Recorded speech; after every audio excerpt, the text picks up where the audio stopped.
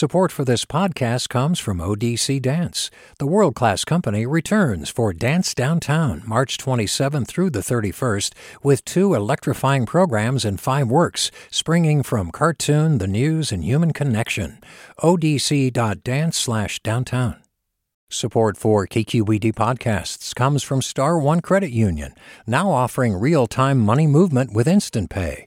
Make transfers and payments instantly between financial institutions, online or through Star One's mobile app. Star One Credit Union, in your best interest. From KQED.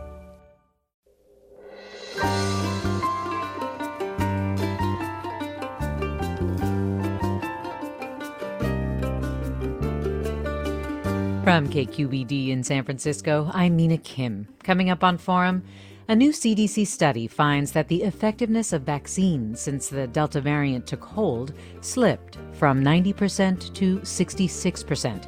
We look at what this means, the continuing need for fast vaccine uptake, and the role full FDA approval of the Pfizer vaccine might play.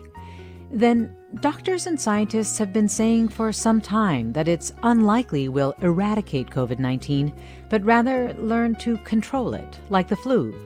The Delta variant, writes Ed Young, has now made that outcome unavoidable. Young joins us to talk about why COVID-19 will be a recurring part of our lives. That's next on Forum. Join us. This is Forum. I'm Mina Kim. We've had a sense for weeks now, with breakthrough cases showing up in fully vaccinated people, that the vaccines are less effective against the Delta variant. Well, a new CDC study has put a number on that. They're about 66% effective against COVID-19 infection, compared to 90% earlier this year. We're joined now by Dr. Robert Wachter, professor and chair in the Department of Medicine at the University of California, San Francisco. Dr. Wachter, thanks so much for joining us.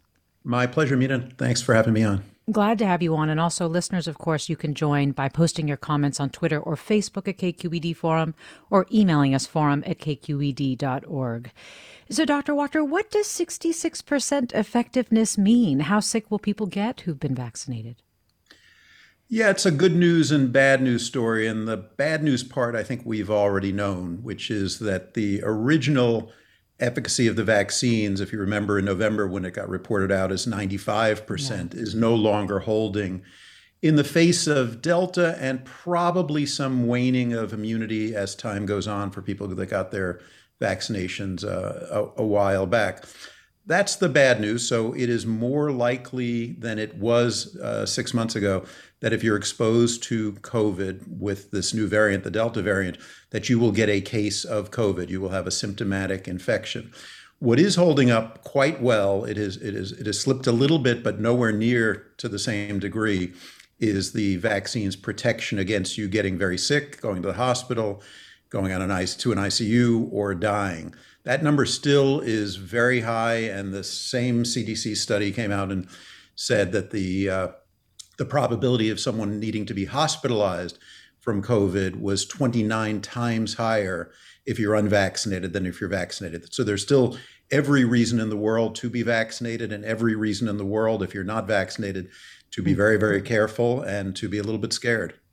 You mentioned when people were vaccinated. Do we know for sure that it's Delta's transmissibility and not the length of time since vaccination that contributed to the vaccine's waning effectiveness?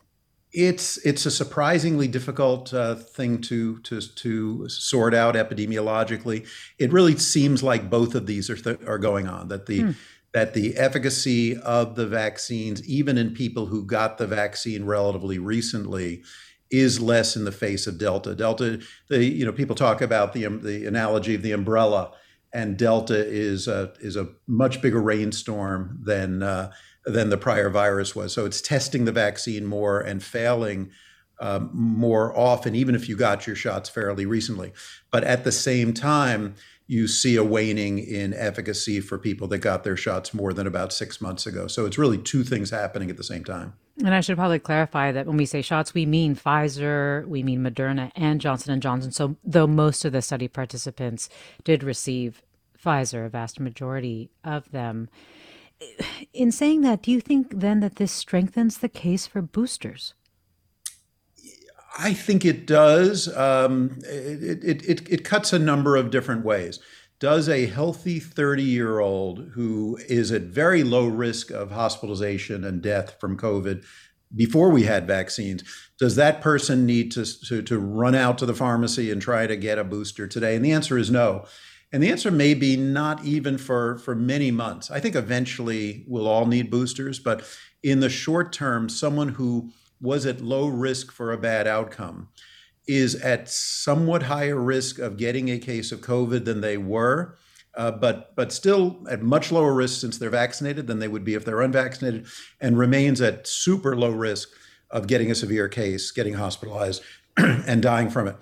For someone who is more likely to be vulnerable, who is more likely to have a bad outcome, there are a couple of things that are going on at the same time. One is for older people, many of them got their shots early. So they are in the group, along with healthcare workers that got their shots 7 or 8 months ago. So if there's waning efficacy, that's going to hit them first. The second is their immune reserve. The amount of immunity they got from the vaccines is less than if you have a younger immune system. And the third is if you do get COVID, the same case that might make a 30-year-old feel crummy for a couple of days might lay you up in a bigger way. Your risk of a bad outcome is much higher. So the case for boosters, I think, is quite strong for immunocompromised people and for older people. And I think it's going to grow stronger for people that got their vaccines more than 6 or 8 months ago. But I don't think that we're talking about boosters for everybody now. And I don't think it's necessary in the short term for people at low risk. But I do think the case for boosters in people at higher risk is growing stronger. You have noted, along with other doctors, that the new full FDA approval of the Pfizer vaccine, it gives doctors new powers to prescribe boosters, I guess, so-called off-label before maybe they are eligible. Is this something that worries you? A little bit. It's a little bit of deja vu from the early days of vaccines, 7 or 8 months ago, where you started having, there was an orderly process that was supposed to be in place for who went first, who went second, who went third. But you had a fair amount of line jumping. And I worry about that in terms of equity, that the person who's most likely to call his or her doctor and say, wink, wink, can you get me a booster today, might be someone who has access to a doctor and kind of knows how to work the system. And that feels unfair. So I think that people should wait for their turn to get a booster. I think for older people who got their vaccines more than 8 months ago, their turn will come up in about a month. And I think it's reasonable to wait for that. For immunocompromised people, they're eligible today. And because we know in them, it's not even just a matter that the vaccines worked incredibly well and now have slipped a little bit. For some of them, the vaccines really never took because their immune system didn't allow it. There's good evidence that for them getting a third shot may boost up their immune system to be effective against the vaccine. So they should do that today. But for the rest of us, I'd prefer if people wait for a more orderly process of getting their vaccines. And certainly, again, for a 30 or 40-year-old healthy person to jump the line by calling the doctor just doesn't feel like the right thing to do, because they certainly need the booster much, much, much less than other groups who are more vulnerable. We're talking with Dr. Bob Wachter, professor and chair in the Department of Medicine at the University of California, San Francisco. And let me go to some listener questions, if I could. This listener writes, regarding pediatricians prescribing the vax off-label to kids with asthma or other conditions that increase COVID risk. On one hand, it would allow families of vulnerable kids to relax a bit and resume school and life. On the other hand, it raises big equity issues because it seems to depend on having a good relationship with your doctor. What do you think about the fact that doctors could use off-label prescribing to give vaccines to kids under 12? Yeah, I guess I'd raise another issue, Mina, which is that we actually don't know for sure what the right dose is for little kids. And so in addition to the equity and fairness and line jumping issue, you actually have an issue that you might get it wrong, that you actually might make a clinical mistake by giving too high or, as it turns out, maybe even too low a dose. And so I understand the pressure and the stress that parents are under thinking that through. It is worth talking to your doctor if you have a particularly vulnerable kid.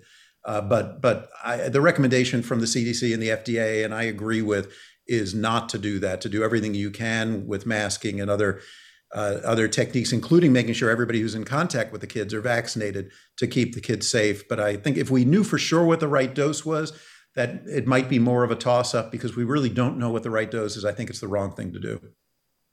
Ted writes, Marin County's health officer says his county has reached a plateau, that the surge in new COVID-19 cases there has leveled off.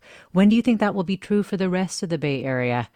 As we know, Dr. Wachter, the Bay Area has had very good numbers with regard to vaccine uptake. Yeah, already happened in San Francisco. And I think for most of the Bay, it's not only leveled off, it's actually started coming down.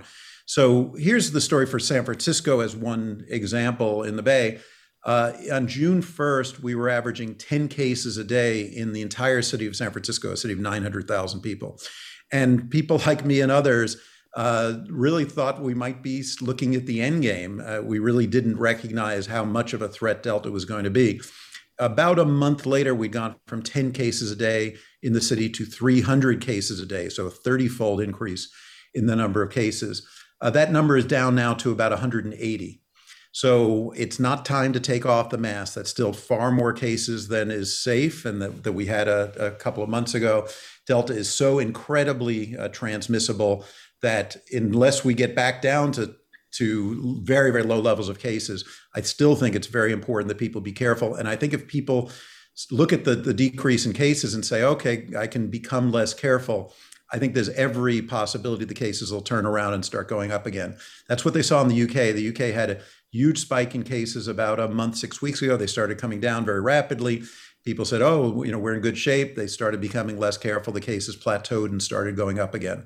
But I do think we are seeing in the Bay Area the combination of careful behavior, as we've really been a national poster child for doing the right thing, following the science and paying attention, and we've had good leadership, and the fact that we are the most vaccinated area in the country.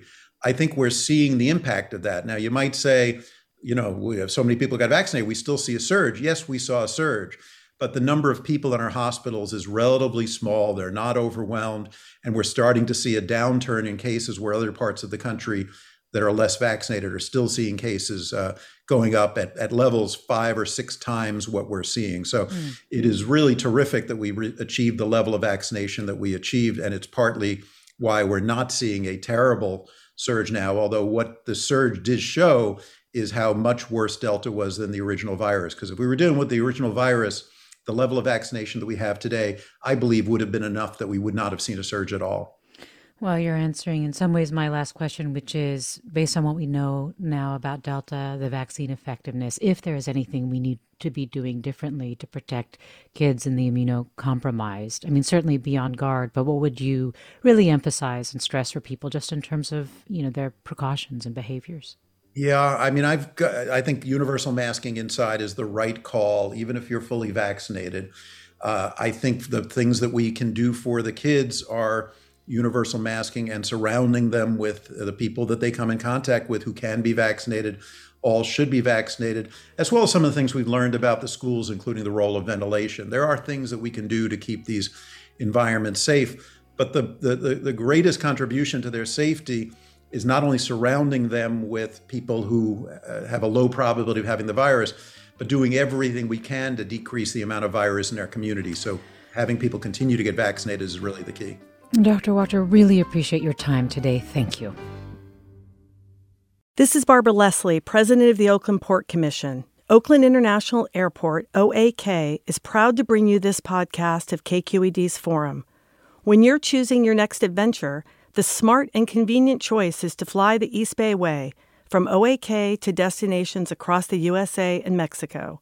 And when you return home, tune in to KQED, always bringing us remarkable stories about who we are and where we live. Enjoy today's episode of Forum. I'm what you might call very good at hide and seek. And since we got Xfinity, we have Wi-Fi all over the house, even in my super secret hiding spots. So I can kill time in here by streaming my favorite... Ha! Found you. How? You left Find My tablet on. Get wall-to-wall Wi-Fi on the Xfinity 10G network. Restrictions apply. Not available in all areas. Actual speeds vary. A young correctional officer. He said it was the most dangerous prison in California. Forced to make a choice. Fulfill his oath or back his fellow officers. Recognize the badge of my office. I'm Suki Lewis. From KQED Podcasts comes On Our Watch Season 2, New Folsom. A story about who gets hurt when the system that promises to keep us safe is bent on protecting itself. Find it wherever you listen to podcasts.